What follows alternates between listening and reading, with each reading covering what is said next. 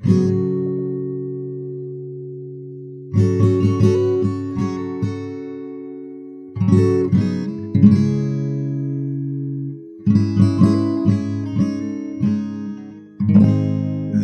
Dewey Decimal Classification System was originally developed in 1873 by Melville Dewey. Among other things, Melville was a librarian and a man who wanted to reform the English language. He was prone to leaving the E's off of the word have, for instance, and writing the word pamphlets with an F instead of a PH.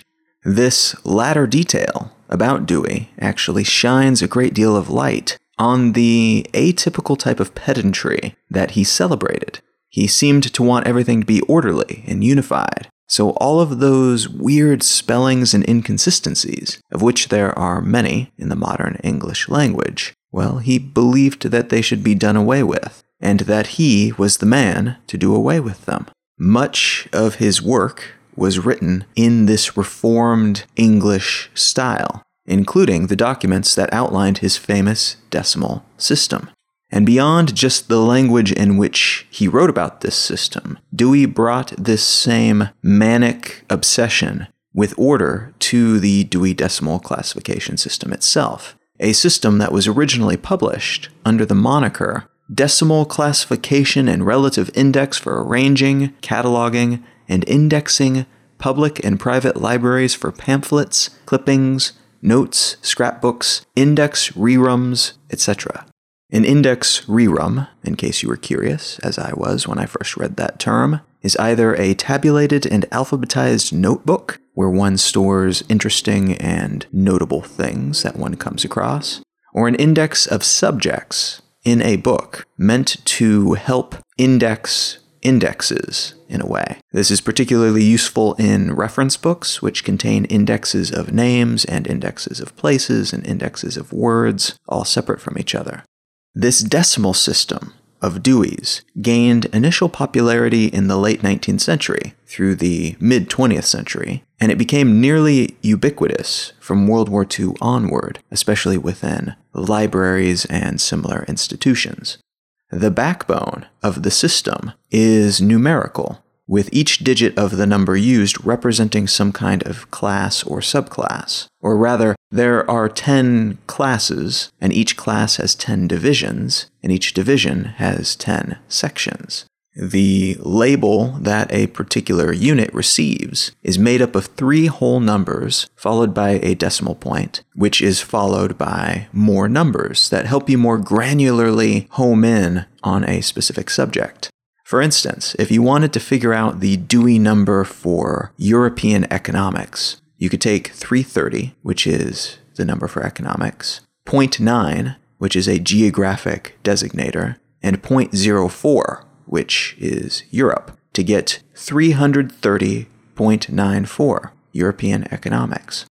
The main classes as of the current 23rd edition of the Dewey Decimal System include computer science, information, and general works, religion, technology, and literature, which are numbers 000, 200, 600, and 800, respectively. So those main classes are pretty broad top-level categories, and the smaller numbers, and especially the decimal-pointed numbers, those bring in the more specific subcategories. Now, this is a system by which some people absolutely swear, while other people have trouble conceiving of a worse way to organize shelves meant to be perused by the public. Further, many use cases for the Dewey Decimal Classification System actually require additional partner systems to be used alongside it, specific book numbers or the alphabetizing by authors' names of the works of fiction contained in a library, because otherwise the layperson may never find what they want, or the computer systems might have trouble leading you to an exact location on a bookshelf once you've found the proper section. All of that said, the Dewey Decimal System is an excellent example of a relatively flexible, relatively coherent organizational method meant to bring order to a chaotic, ever-growing, ever-changing space. And that's not easy to accomplish even today, using all of our modern tools. Another example of an organizational system of this kind, which is similar to the Dewey Decimal System in that it's intelligible to professionals within a particular field, but unintelligible to everyone else, is the hex triplet designation for colors in certain computer applications, including HTML and CSS, which are coding languages meant for the web. You have probably come across these numbers at some point if you've spent any amount of time on the internet, even if you didn't necessarily know what they represented. What you'll see when you look at a hex triplet is the hash symbol, or the hashtag as we're apparently all calling them now, followed by 6 numbers and or letters, or in some cases 3 instead of 6. And the reason for that I will get to in a second. This system is relatively simple to decode once you know what you're looking at, and there are far fewer categories to memorize than with Dewey's system. The first 2 digits of the 6 represent the value for red. The second pair of digits represent the value for green, and the third pair of digits represent the value for blue, RGB, red, green, blue. In a light-based color space, you can make the whole color wheel from different combinations of these 3 colors. For comparison, it's CMYK, or cyan, magenta, yellow, and black, in the printed ink-based space that allows you to do the same, but in the light-based color space like you find on a computer or smartphone screen, it's RGB. So these 6 digits tell the software what color to display for a given pixel. Pure black is 000000, which means 0% of each red, green, and blue. Pure white is FFFFFF, which represents 100% of all 3 main colors, which, again, in the light-based color space, add up to white. The counting in this system goes from 0 to F. So you count from 0 all the way up to 9, and then you start in on the letters from A to F. So that makes C represent 12, and F represents 15 in this space. If all 3 colors have the same 2 digits in both of their designated spaces, meaning 000000, which again is black, or FFAA88, which is kind of an interesting salmon tangerine color, you can simplify that 6-digit code to just 3 digits. So it would be 000 or FA8, and the software will still know what you mean. Now, knowing all of this, you can look at a hex code like 990000 and think, okay, this is RGB, so there's a large amount of red and 0% of both green and blue. So this will likely be a pure red color of a decent intensity, not the highest intensity you can reach, but a fairly decently high intensity. If you look at FFFF00, you will know that red and green are both at the maximum, and they are combined here, and red and green combined make yellow in this color space. And because there is 0% of blue to muddle the mix, what you'll end up with is a pure primary yellow color.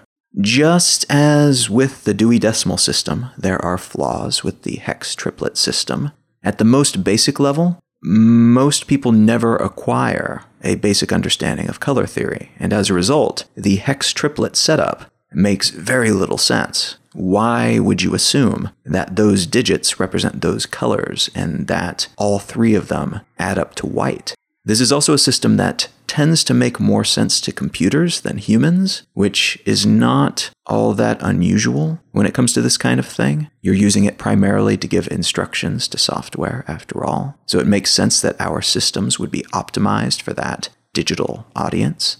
We will be talking more about that later, so keep that in mind. More broadly, though, what I want to address today is the organization of knowledge, and more specifically, the organization of knowledge within the most active and successful communication medium ever produced by humans. Today, I want to talk about organizing the internet and the consequences of the methods that we have come up with to do so thus far.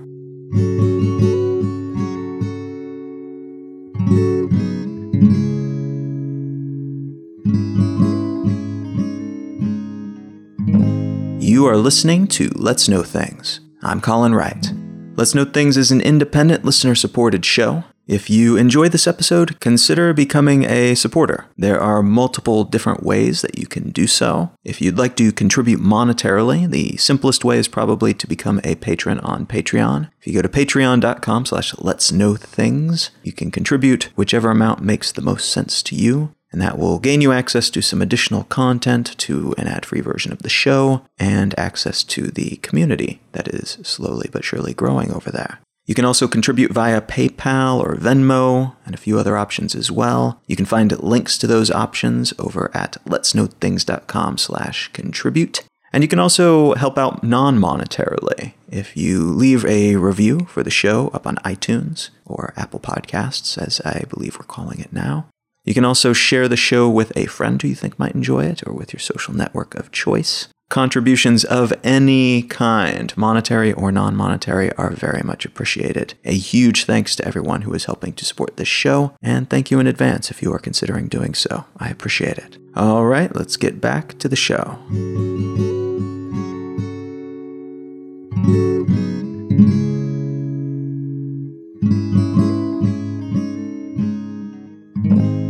The article I'd like to unspool today was published on Medium, and it addresses a big, heady topic and raises some super important issues that are tricky to discuss with nuance, which are exactly the types of topics that I like to address here on this podcast. The article is entitled, "Something is Wrong on the Internet." This piece was written by a guy named James Brindle, who, among other things, is a writer, lecturer, and artist whose work centers around technology and its application.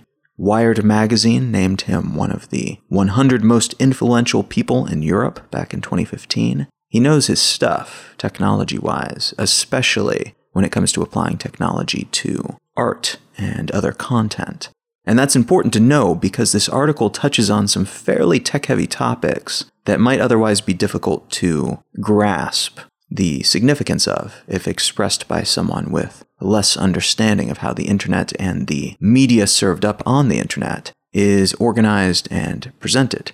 The center mass of this piece is a trend that Brindle noticed on YouTube, where an entire sub-industry of Me Too copycat accounts have grown and flourished, either making shoddy knockoff versions of successful higher-end content, like the popular Peppa Pig cartoon, or simply ripping off those cartoons and other content and republishing them on another account, gleaning as many clicks and ad dollars as possible before they're noticed by the YouTube administrators and then booted from the site. This is a rampant problem for intellectual property holders. It's equivalent in some ways to what musicians have long dealt with in the years since Napster, their work being presented to more and more people, but they, the creators, are not making a cent from those additional impressions typically.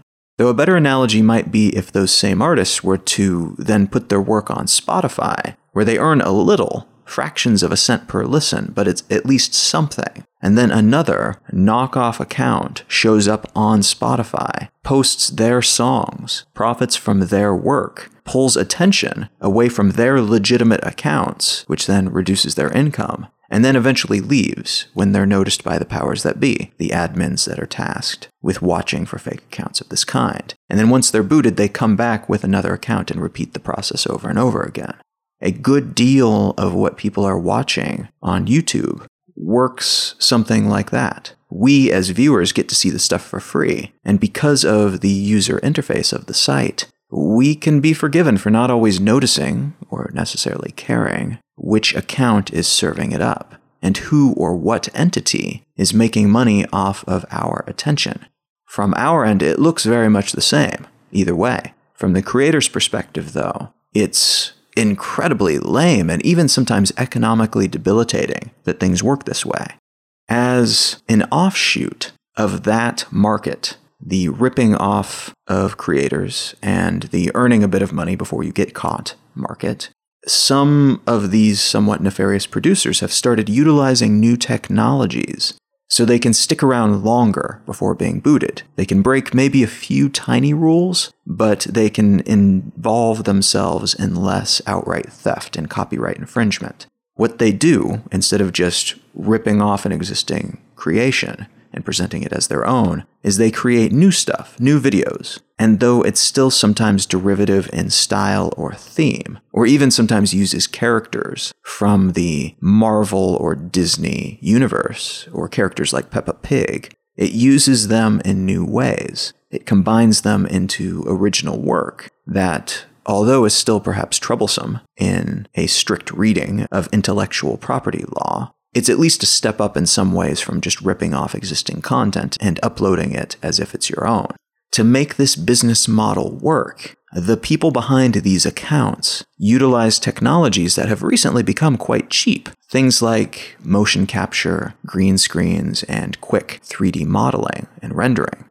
They're not going to end up with anything Pixar quality, but rather than costing hundreds of millions of dollars to make a video, they can use basic camera equipment and 3D modeling software and motion capture technologies to create short films for YouTube that cost them little more than a few days' time and effort. And that's important to note here. If you are a creator putting a lot of time and resources into your work, even if other people are not directly, flagrantly ripping it off, you might still find yourself competing in a market where for every single high-quality video, there are a million very mediocre versions of the same. And these videos are just mediocre quite often. They're not tragically bad and obviously immediately horrible. So they're clearly not Pixar, but they're also way, way better than something most of us would be able to make from our home computers. That muddies the water a little, especially for some audiences who might not be able to tell the difference between mediocre and excellent, or care about the difference if they do notice. And this is an issue across the board in most genres of video work, but it's even more of an issue in the world of videos made for children, which is one of the aforementioned audiences that is not likely to get too caught up in the relative production value of the videos that they watch. Videos made for children, and even toddlers, is a fast-growing category on YouTube, as it is easy enough to sit your child in front of an iPad and let them just veg out for a few hours. YouTube will autoplay more of the same kind of content that you initially select, and it will do this endlessly, which then keeps your child engaged and their eyeballs on those videos and advertisements, which then gives you a little bit of breathing room and time to yourself. So it makes sense that this has become so popular. Now, the kid spacing out in front of that iPad does not really care if the characters on the screen are accurate representations of the Hulk or Captain America. They do not care if that's the real Peppa Pig or some low-resolution knockoff. As a consequence, a huge percentage of what's available for kids within the YouTube ecosystem is low-quality trash, and the good stuff is increasingly being nudged aside due to the steady numerical imbalance between well-thought-out, relatively expensive high-quality videos and the far more abundant, cheap, low-quality videos. And then finally, the people creating this low-quality but high-yield type of content are going the extra mile to try to get their videos recommended to kids, even if the original search wasn't for their content but for something else, something better known, with a well-regarded company behind it and higher standards when it comes to production. To do this, to get their content inserted in that cycle, these companies create videos based on algorithmically generated collections of keywords based on what's popular on YouTube. They find established niches that they know that they can target and that they know will net them a certain number of viewers. So you might have a video entitled Safari Animals Fingers Family Song Elephant, Lion, Giraffe, Zebra, and Hippo! Wild Animals for Kids. And that's the title. So if that sounds like a somewhat random collection of words, you're not wrong. These titles are generated to hit keyword search sweet spots, which helps them show up as recommendations more often, both in search results and after the kid has watched another, again, probably intentionally sought out higher quality video. Because many of these videos are auto-played, a lot of the algorithm-generated variety are shuffled into the mix, and as a consequence, the accounts publishing them, these low-quality, often borderline illegal accounts, become more popular and make more money over time. This technique is similar to what's called SEO, or search engine optimization, in the context of broader web searches. For a long while, folks wanting to make money from ad clicks on the internet would build websites from the ground up, intending to cram as many lucrative keywords onto the page as possible. This could mean writing long, meandering blog posts that contain many instances of the word travel, if you want to rate highly for the travel category of searches and then be able to get high-paying ads for that category on your website. In some cases, they would even cover half the page with invisible text, words that are the same color as the background, only visible if you highlight them, to trick the early versions of Google's web crawling spiders, which are programs that search and organize the web. And because these bots, in part, checked to see which words were on the page and how often, and used that as an organizational mechanism to give them relative weight for certain topics and keywords, this trick, gimmicky as it was, very often worked, at least for a time. The same general idea is being applied here, but instead of filling a website with nonsensical text that appeals to web crawling software and not necessarily humans, they are filling videos and titles and video descriptions with keyword-optimized content, intending to get those kids to sit through their stuff and to get more of their work embedded in that cycle of recommended next videos that are shown over the course of a toddler's viewing period. These videos, many of which are linked to from that article on Medium, but I will link to some of them in the show notes as well, they are bizarre enough by themselves, again, because they are predicated on that random slew of keywords, and so there's not a lot of sense to the storyline or the characters or what's being presented. Some of these videos have live actors, real people, rather than just computer-generated cartoon characters. There is something a little troubling about real actors performing phrases and keywords that make no sense when crammed together, but which, when published as videos, earn them money because the computers prefer such things because of how they organize their video library. These videos make very little sense to fully grown humans, but they're indistinguishable from better quality entertainment to babies. And again, the algorithms also love them, so they tend to see a whole lot of play. Perhaps most disturbing, though, are the videos that seem to be completely, or almost completely, generated by artificial intelligence software. Maybe there's a little bit of human involvement, but mostly these are automated processes slamming content together to achieve those keyword outcomes that they're looking for with as little human effort exerted as possible. There's a knockoff Peppa Pig video embedded in the article that serves as a good and relatively tame, actually, example of what I mean by this.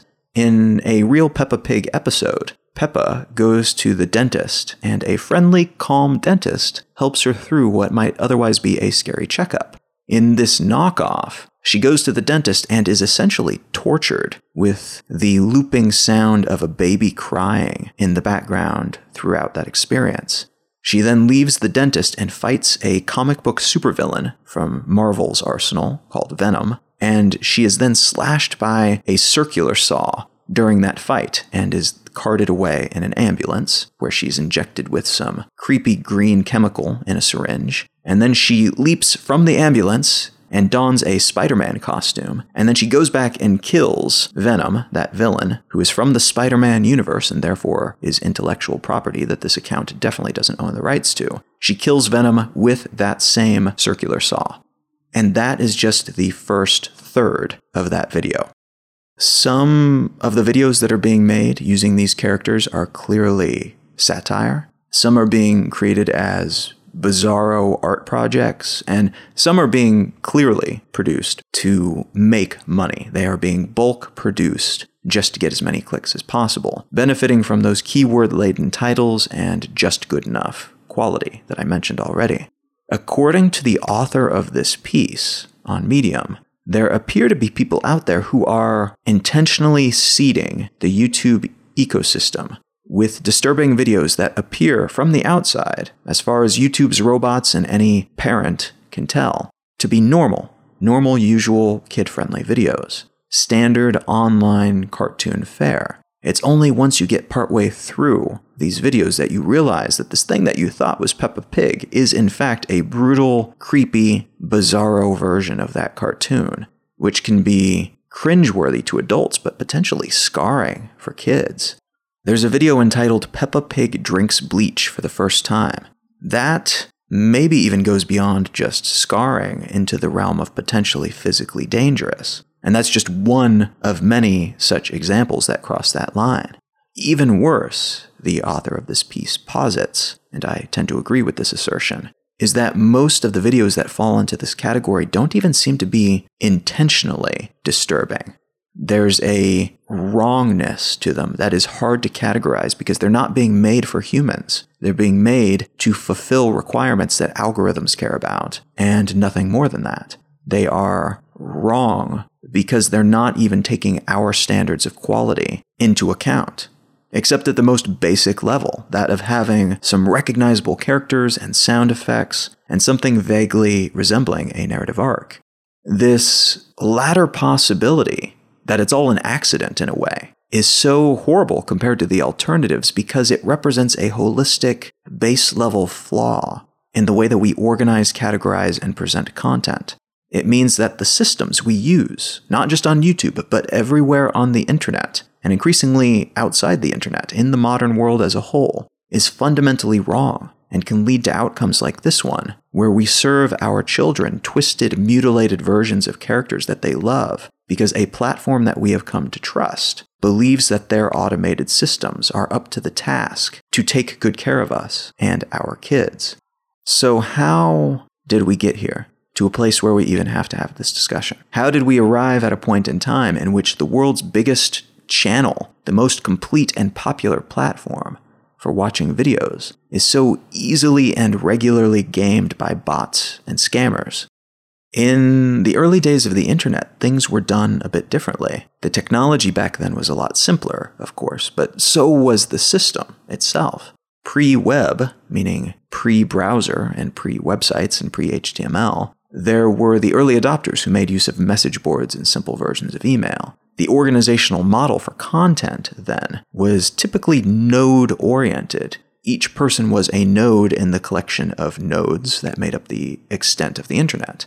This was a system that was rife with nonsensical Usenet posts and email chain letters and the original spam messages, Nigerian princes that were looking for people to hold their money, even back then, but it wasn't a very good means of making money for most people. The economic capabilities of that version of the network were lousy, and it wasn't a world that was within reach to most people either. Early adopters, university students, and scientists made up the bulk of the internet at that time, in the years leading up to the 90s. Then came a slew of new developments in relatively quick succession. Tim Berners-Lee developed the World Wide Web, the HTML programming language, and the Hypertext Transfer Protocol, HTTP, among several other important innovations. This hyperlink concept, allowing pages to link, to connect to other pages, was quite revelatory. He wasn't the first person to conceive of the concept, but he was the first to build it and make it usable. The Mosaic web browser, which was a graphical interface that allowed even non-tech-savvy people to access the World Wide Web, first arrived in January of 1993. This increased the web's usability and capabilities and led to the mid to late 90s showdown between Netscape and Microsoft, which added its own Explorer web browser into the mix. From the late 90s to the early 2000s, many of the pieces that the modern web was built upon fell into place, and all that was left was bringing more money into the businesses that needed it to scale. That money arrived, but arguably a little too much too quickly, which was part of what led to the dot-com bubble of the early 2000s. During that time period, the internet stopped being a collection of isolated but roughly interconnected nodes and started to be more of a mesh with increasing connectivity for everyone, but also an increasing number of interdependencies. A website called Yahoo became popular and it did really well, even though all it was at first was a page with a list of links to websites that existed and which the operators of the site thought were interesting. Then came a slew of sites that took that concept further, attempting to aggregate all of the web pages that existed into one searchable phone book-like entity. AltaVista was one such company, and it originally popped up in 1995, but it was then bought out by Yahoo in 2003 after an upstart company called Google, which leveraged improved web search algorithms to wrangle a dominant share of the online search market, arrived in 1997 and drank their milkshake. It stole a significant portion of all other search engines' user bases. Google's emergence, arguably, shaped a great deal of what has happened over the last 2 decades leading up to today. Its model of organizing the increasingly massive and scattered web, assigning rankings based on all kinds of variables, those variables kept secret in an attempt to prevent abuse and any gaming of the system, allowed it to crawl the web, show relationships between pages that linked to each other, and determine relative authority on different topics based on these links and thousands of other variables. This, paired with their advertising capabilities, fueled both the dot-com bubble and what happened when Silicon Valley recovered from that and tried again. Google's ad network has powered a shocking number of companies, and has even led to the complete restructuring of entire industries, like newspapers and video games, many of which have come to orbit that same gravitational center of ad dollars. Google bought YouTube in 2006, 1 year after YouTube was launched.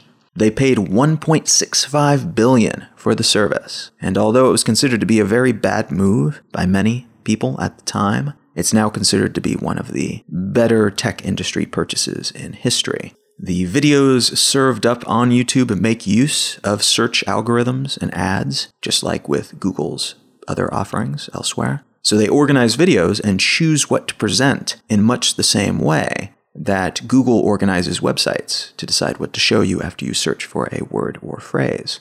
Almost 5 billion videos are streamed per day on YouTube, and about 300 hours of video are added to the service, uploaded by users, every single minute.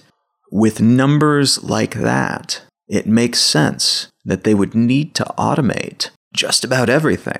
There's no way they could hire enough people to watch every minute of every video that they eventually serve up to their community. And you could say the same of much of the internet these days, though with different company names and types of content swapped out for YouTube and videos. There's no way Facebook can view every single post that goes out to people on their network, and no way Google can police every ad that they place alongside search results. There's no way Apple can keep up with every change to every app sold in their app store. And there's no way that Twitter can block every Nazi and troll and Russian spam bot. And yet, those are the solutions that immediately come to mind when our information streams are polluted with fake information about contemporary political happenings and angry, threatening mobs of tweet bots going after anyone using the wrong keywords on Twitter. Why doesn't someone just take care of it? Don't they see what I see? There's no way that the people running these companies do not know what's happening. It's so obvious what is happening. But unfortunately, that's often not the case, or at least not in the way that we assume it should be. Folks on the other side of the network, those running things, they see a great deal, but not necessarily exactly what you see, and definitely not in the same order and using the same interface. Further, it's not entirely clear what they could do, even if they did see exactly what you saw.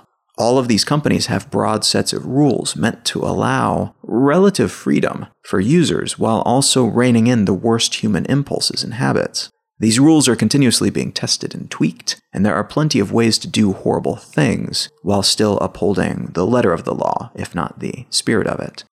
All the same, many would claim it's the companies providing these technologies that should fix things, while others might argue that it's probably impossible to solve every problem for every user in an equitable manner, so we should maybe adjust our expectations instead. Let's take a look at that disagreement from both extreme ends of the spectrum. On one side, we've got the algorithm apologists, those who would argue that, yes, okay, some weird, even harmful stuff slips through the cracks in these systems. But the systems themselves, they are amazing. They are arguably worth all of the bad stuff that comes with them.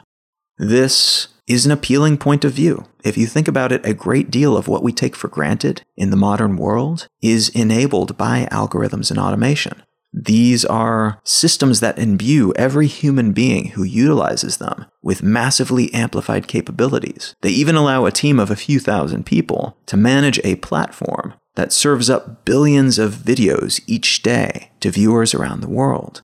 Netflix, Amazon, Google, Apple, Facebook, YouTube, these companies and countless others that build and operate products and services that we use every single day, they are all predicated on these types of technologies. And while the downsides are not the same in every instance, on Amazon you might get shipped a knockoff version of the charger that you paid for, which was purportedly made by Apple, while on Google you might be directed to a website that does not contain much of value, but which scores highly with their search algorithm. There's still downsides, but these downsides are generally tolerable because they allow us to get almost anything that we might want to buy shipped to us in 2 days with free shipping. And the benefits of having unlimited, free, and cheap content to consume whenever and however we want to consume it. That's pretty huge. We could look those gift horses in the mouth, but would we want to? If regulating those horses meant that we couldn't have any horses at all, and especially not cheap or free. These benefits we enjoy by their very nature will be too big to monitor by hand individually. They are valuable in part because of their massive scale, and within any bulk medium, any sufficiently large harvest of anything, you're going to find a certain percentage of rotten fruit, of bad apples. That's just how these things work, and to find the offenders that slip by requires changing those algorithms, which in turn can mean reducing the overall quality of content and service. It means tightening the broad criteria for participation, which means, perhaps, killing off a lot of legit satirical films in an effort to get rid of the accidentally creepy Peppa Pig videos. The other side of this argument could come from one or more of a few different angles. The first is usually reducible to something like, this is horrible and lame and don't tell me you can't do anything about it, you just don't want to do anything about it. And that's not entirely wrong, probably, in many cases. As horrible as some of these videos on YouTube are, it's inarguable that they get a lot of views, and that means a lot of ad revenue for the platform. And in cases like Twitter, where users are begging those in charge to ban Nazis and trolls and bots and abusers, well, if they apply those types of restrictions broadly, they could end up booting as many as 10 to 20% of their total user base, not to mention some of the more well-known celebrity political users who have a whole lot of followers and who often run afoul of their existing service agreement. So the argument here is that something could be done, but it's not, because the incentives that currently exist are encouraging these companies to keep the bad stuff around and motivating them to only make small adjustments where necessary so as not to curtail their payday. The other argument from the same side, and one that I think is a little bit more accurate more of the time, in that it takes into account more of the realities of the scale of these platforms, is that they need an incentive overhaul. It's not enough to just change some of the rules and periodically ban users who threaten other users with rape or murder, or those who post knockoff videos that run afoul of intellectual property laws. You have to restructure the networks, the platforms, the algorithms underpinning these systems from the roots upward.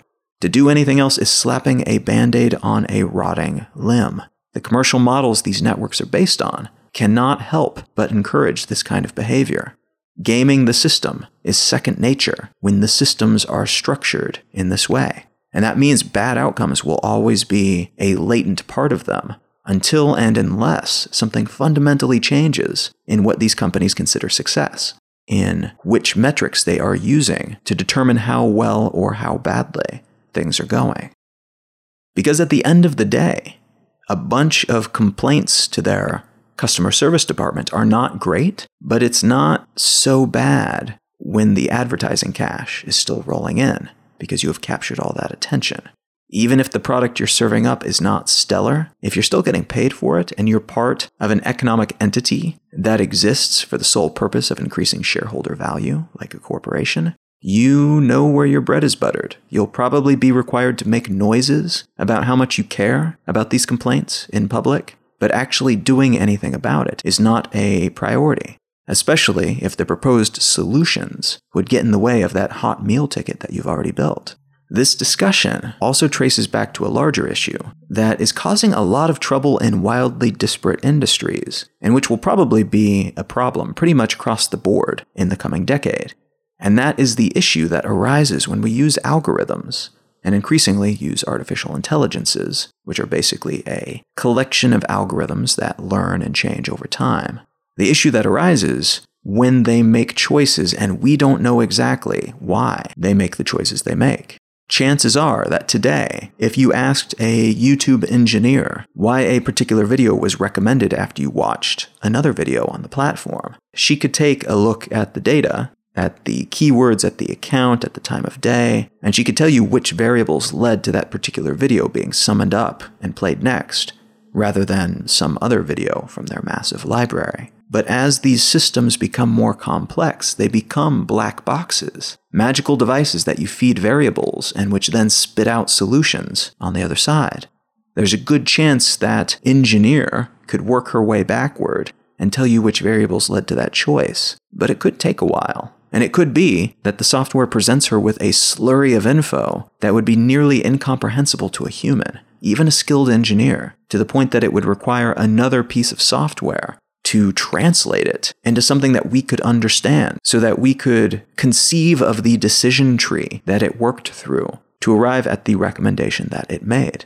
Some technology and job market oracles are already predicting that the employment opportunities for people who are able to understand the inner workings of these black boxes, of these algorithms and AIs, will be in a good spot in the coming years.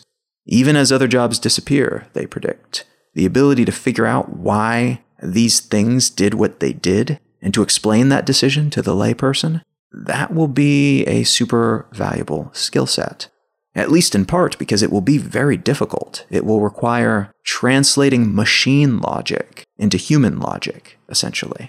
Translating the sums derived from a cold calculus that uses data and metrics that do not perfectly align with our own, often irrational, often emotion-influenced decisions. Translating those into something that we can grasp, something that makes sense to us, when the word sensical might mean something very different to the machine that we are trying to understand.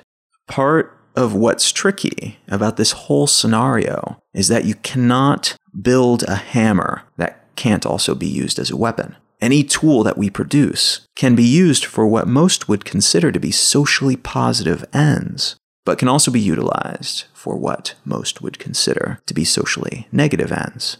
You can swing that hammer and build a house, or you can swing it in broad, heavy arcs and hurt the people around you.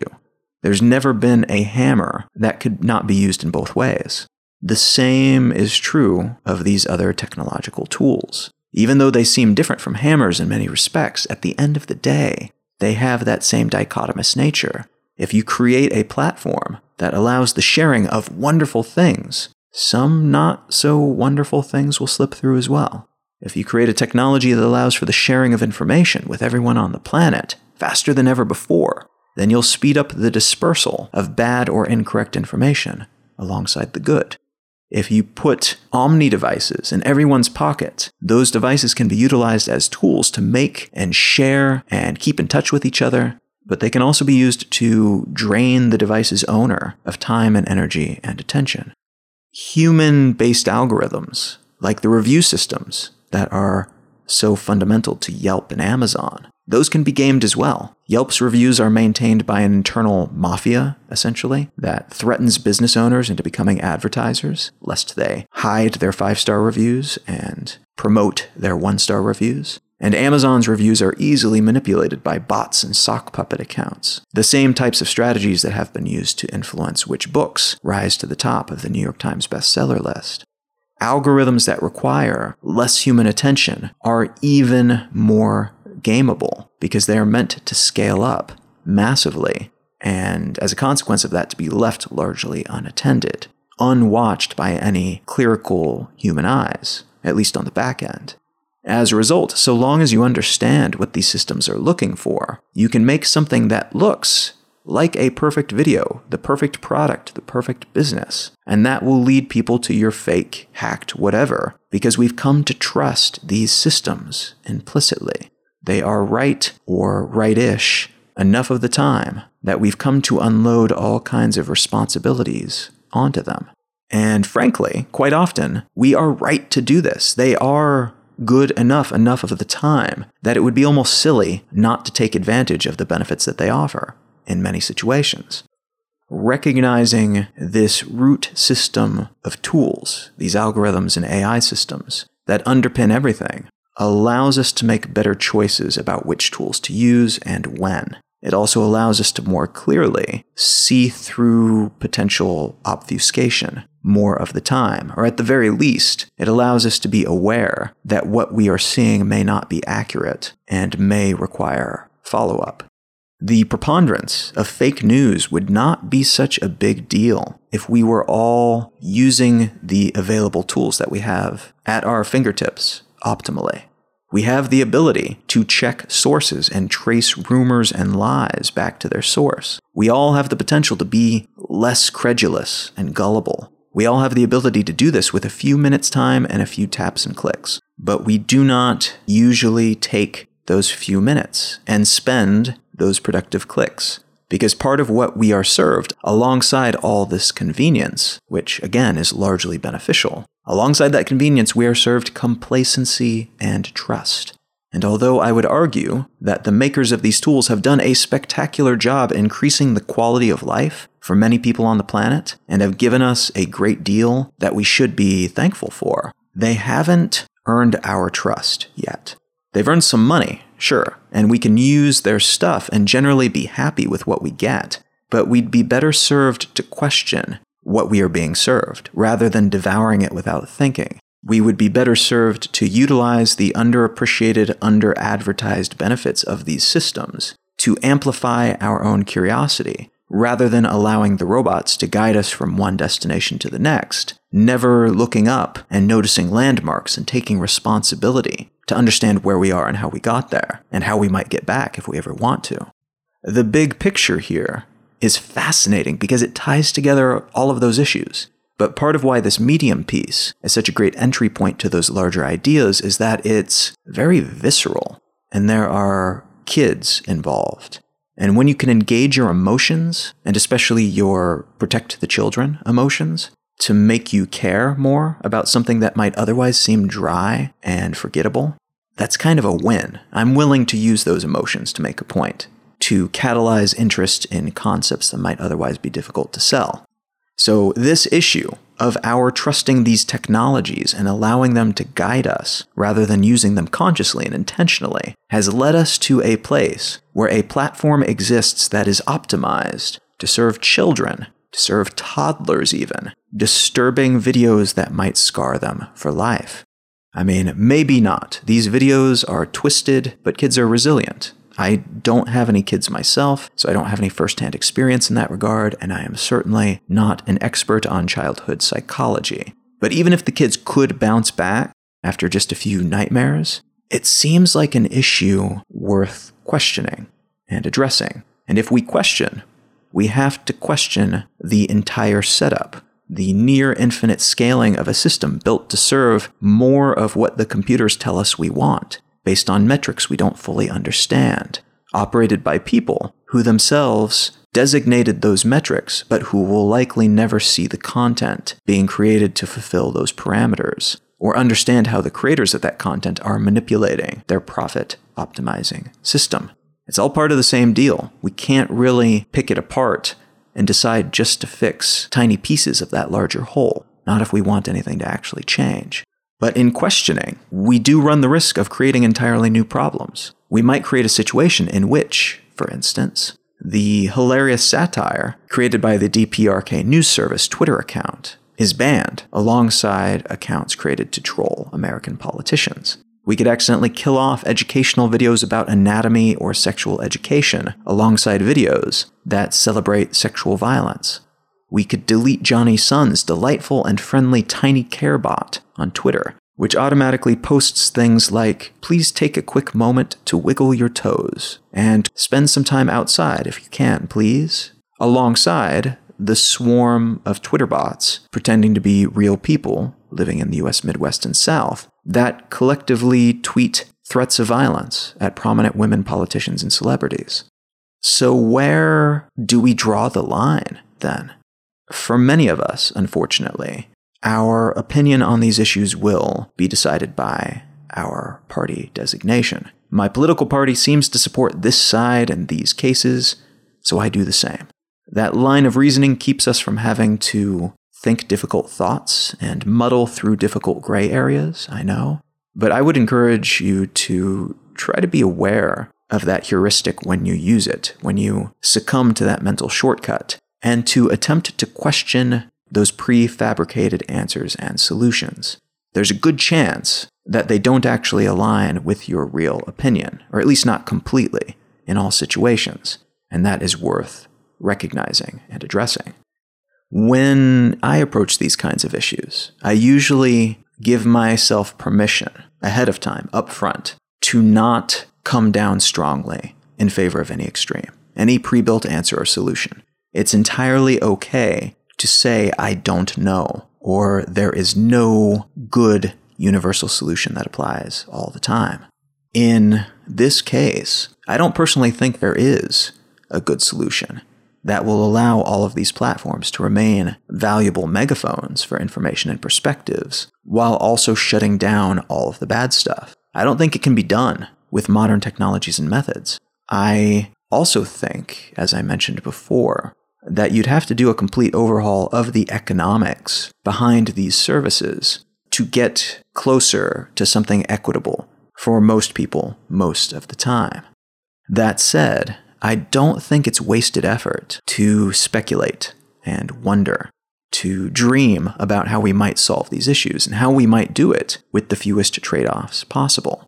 Just because there's no obvious solution doesn't mean there's no solution. And just because I cannot see a way to make it work, and maybe you can't either, doesn't mean that someone out there does not have a brilliant idea, a brilliant means of making that happen, of getting all the good with none of the bad. Encouraging discourse and disseminating information, I would guess, is part of what will help us improve upon the flaws in these platforms as they exist today. But those very flaws also tend to poison the well of knowledge and keep us from interacting in valuable ways, or as valuably as we might be able to communicate, lacking those pollutants, at least. Starting from the individual level, there are things we can do to alleviate some of these issues today, or at least lessen their potency. We will all probably still fall for bad journalism and believable misinformation from time to time, even when we're being attentive and skeptical. But we can fall for it less, and should, whenever we can muster the energy and time to pay closer attention and use the tools available more wisely. And that is a big ask, I know. The very systems that are meant to free up more time and energy for such things, for us to be our best, wisest selves, often achieve the opposite, get caught at the center of that cycle of exhaustion and time drainage, and you might not be able to get sufficient sleep, much less spend time checking the sources for an article that you're thinking of sharing on Facebook. Small, simple acts can help at the individual level, and those do, with time, scale up to the societal level. But it is a slow climb up a steep cliff, no matter how you do it. We can hope that one of these tools that we build one of these days will provide us with a ladder or even an escalator to make that vertical movement less taxing. But in the meantime, all we can really do is shuffle slowly upward and try not to fall too far or too frequently.